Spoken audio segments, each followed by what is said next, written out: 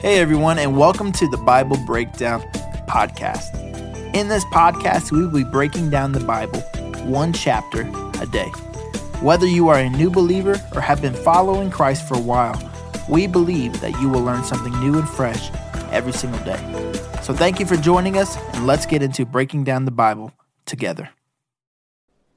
Well, hello, everybody. Welcome back to the Bible Breakdown Podcast with your host, Pastor Brandon. Today, 2 Corinthians chapter 1. And if I could give this whole book a title, it would be The God of All Comfort.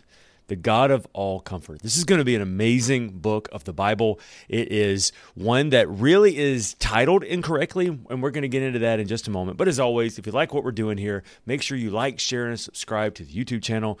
If you're listening to this on the podcast, thank you so much. You are still, as always, my favorites. And it is an honor to read God's Word with you. Make sure you are leaving us a 5-star review. It really does help us get the word out. And then everywhere we go, we all gather, or wherever we come from, we all gather around at the Facebook group, the Bible Breakdown Discussion. And I just love that team so much. They're doing a great job sharing God's Word every day. And it is just wonderful that the more we dig, the more we find. And man, we're just growing. Every single day, there's more people subscribing to that. And I just want to say thank you so much for helping us create this community of people. I mean, we're just surrounded around reading God's Word together, and I just love it so much. And we are slowly making our way through the entire Bible. When we first started this, we were all the way back in the book of Luke. We read the book of Luke, then the book of Leviticus, and we survived, then John, and then Deuteronomy. We're going New Testament, Old Testament, and we've made our way to 2 Corinthians. And we're going to get there along the way. And I don't know if you know this really quickly, just about the Bible in general. And if you want to go ahead and open up your Bibles with me to 2 Corinthians chapter 1, I'm going to give you a background about this and we jump into this. But do you know why the Gospels and the letters are organized the way they are? Did you know why? The reason why the Gospels are organized the way they are is Matthew, Mark, and Luke are called the Synoptic Gospels. They're very similar, and so that's why they're coupled together. And then you have the Gospel of John, which was written much later, but still, within about 30 years, 40 years, and it is just taking a different idea behind it, so that's why it's separate. But then, when it comes to the letters of Paul, the reason why they're organized the way they are is the size. The book of Romans, the letter to the Romans, is the longest, and that is why it is first. Then 1 Corinthians, then 2 Corinthians, and then Galatians, Ephesians, Philippians, Colossians, and all that, and they get smaller, and so that's why they're in the order that they're in. And so we're going through these, and as we go, it's not going to take us as long to get through these as they just get smaller and smaller. So just a kind of interesting thing. But today we are on 2 Corinthians chapter 1. And once again, if I could give you this overall idea of the entire book would be the God of all comfort. This is what happened. If you remember, the city of Corinth is like the Las Vegas of the first century Roman world. It's a port city. It's where people go to do things they wouldn't do in their home, just kind of like modern day Las Vegas, Nevada in the United States. And that was the idea. And so it looked like a big party. Things are always happening. Great things are going on. There's people moving in, moving out, different types of people from all over the world, just diversity everywhere. But the problem with that is underneath all of that partying is a lot of division, or was. In the first letter, we see that, how there's a lot of division, a lot of problems, a lot of things. And Paul was kind of having this family therapy session, trying to help them find unity in the midst of all this diversity. And there were all these horrible things happening, including there was a guy in the church who was saying that he was proudly shacking up with his stepmother. And I mean, it was just proudly saying that this is the thing, this is good. And Paul's just calling them out, saying, no, that is sin, and there is no place for that in the church. Now, if they're not in the church and they're not Christians, well, of course they're in sin. That's what they do. But we who were in the church, man, we're walking away from that stuff. So you need to confront this guy. I mean, there was just all this stuff going on. And what had happened is there had been a first letter that Paul had written to the church in Corinth.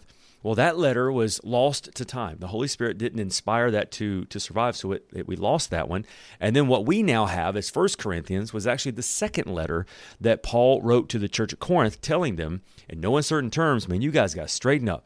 You got to find some unity and all this. Well, after all of that happened, Paul ends up sending Titus to Corinth, trying to just straighten some stuff out. He sends Timothy over there, and then he ends up going pretty quickly there himself.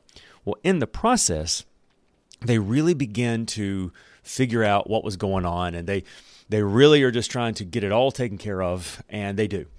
And Paul writes another letter to them, just giving them further instructions and answering questions. Well, that was another letter that the Holy Spirit did not inspire to last throughout time, so it's been lost to us.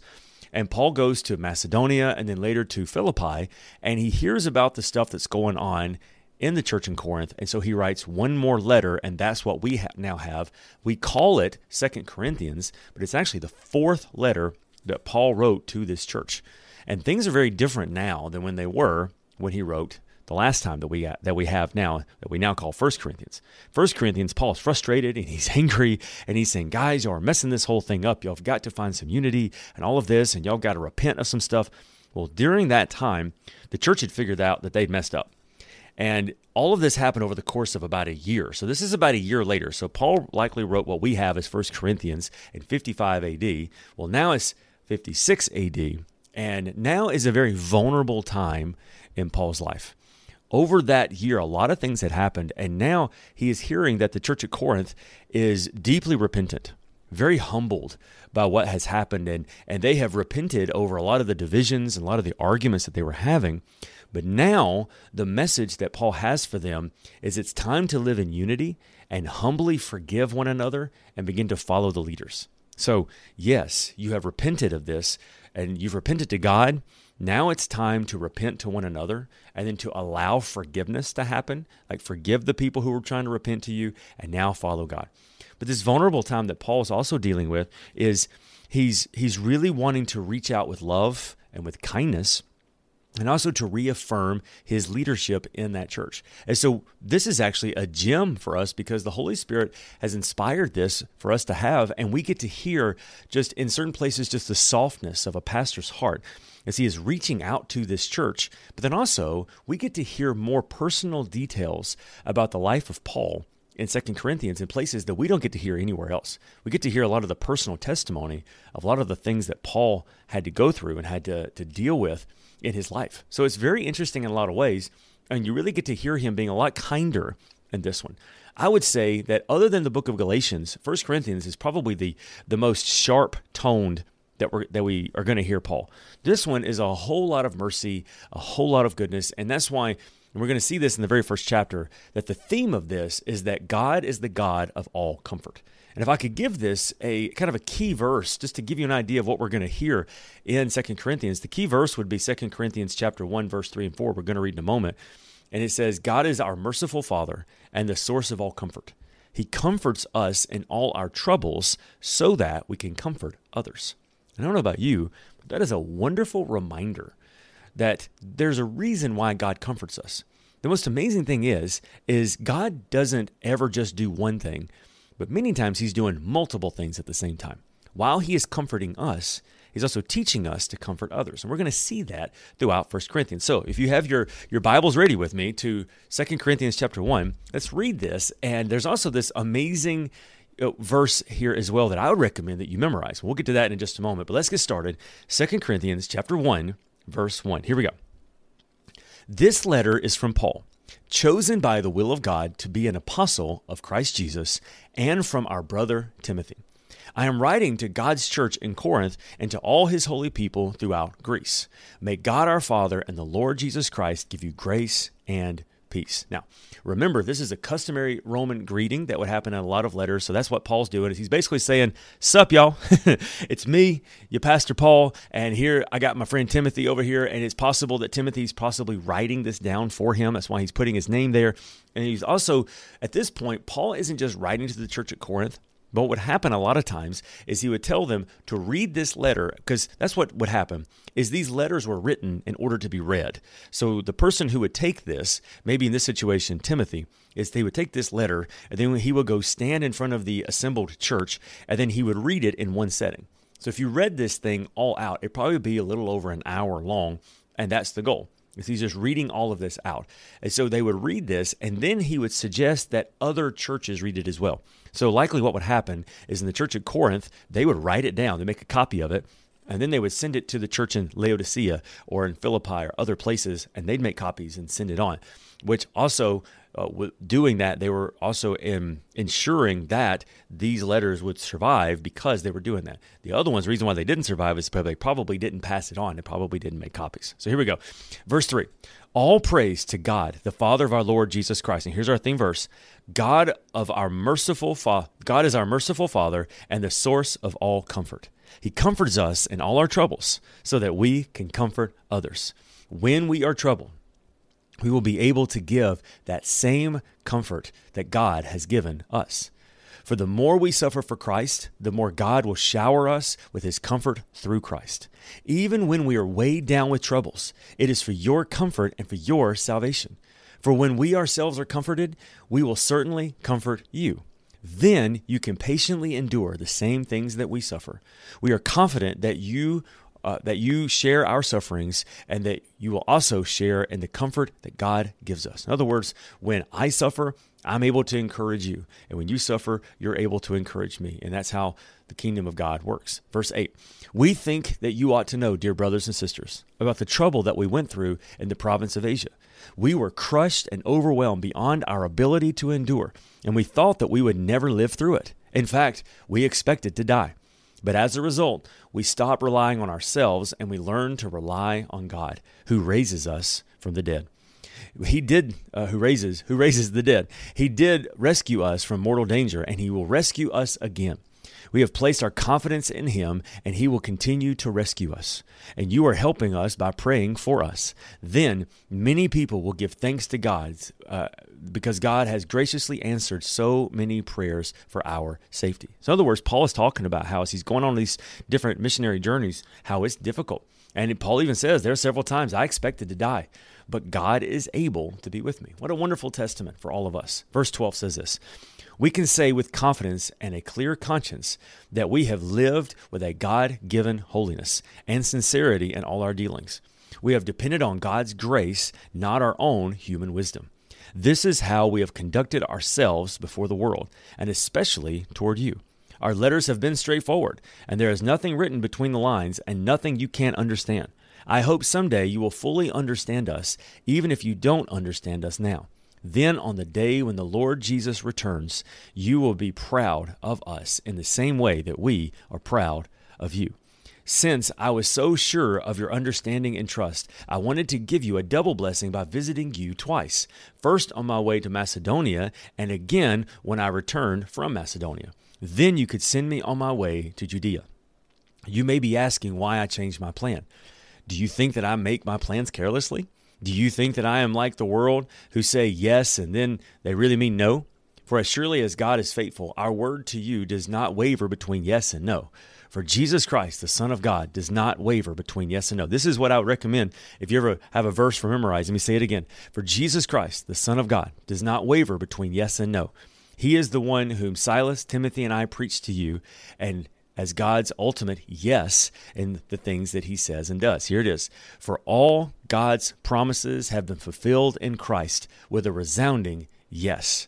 And through Christ, our amen, which means yes, ascends to God for his glory. So it's a wonderful verse to remember that all the promises of God are yes and fulfilled in Christ Jesus. All right, let's finish this up. Verse 21. It is God who enables us, along with you, to stand firm for Christ. He has commissioned us, and he has identified us as his own by placing the Holy Spirit in our hearts as the first installment that guarantees everything he has promised. Now, I call upon God as my witness that I am telling the truth.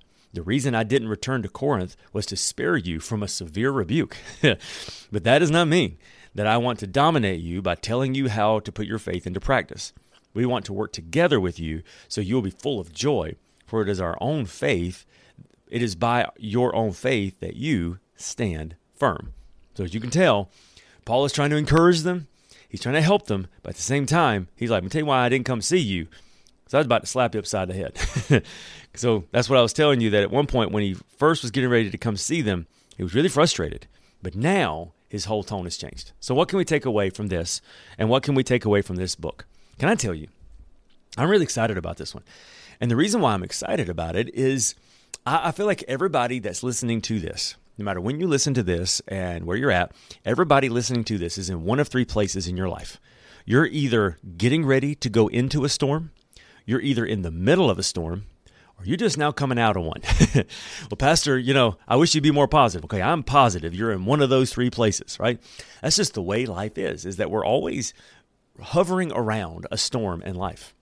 And what I love about that then is that this book is evergreen for all of us. And that is, we all know what it is to need the comfort of the Lord. Maybe you're going through a season right now when everything is great, but you've been through some battles before.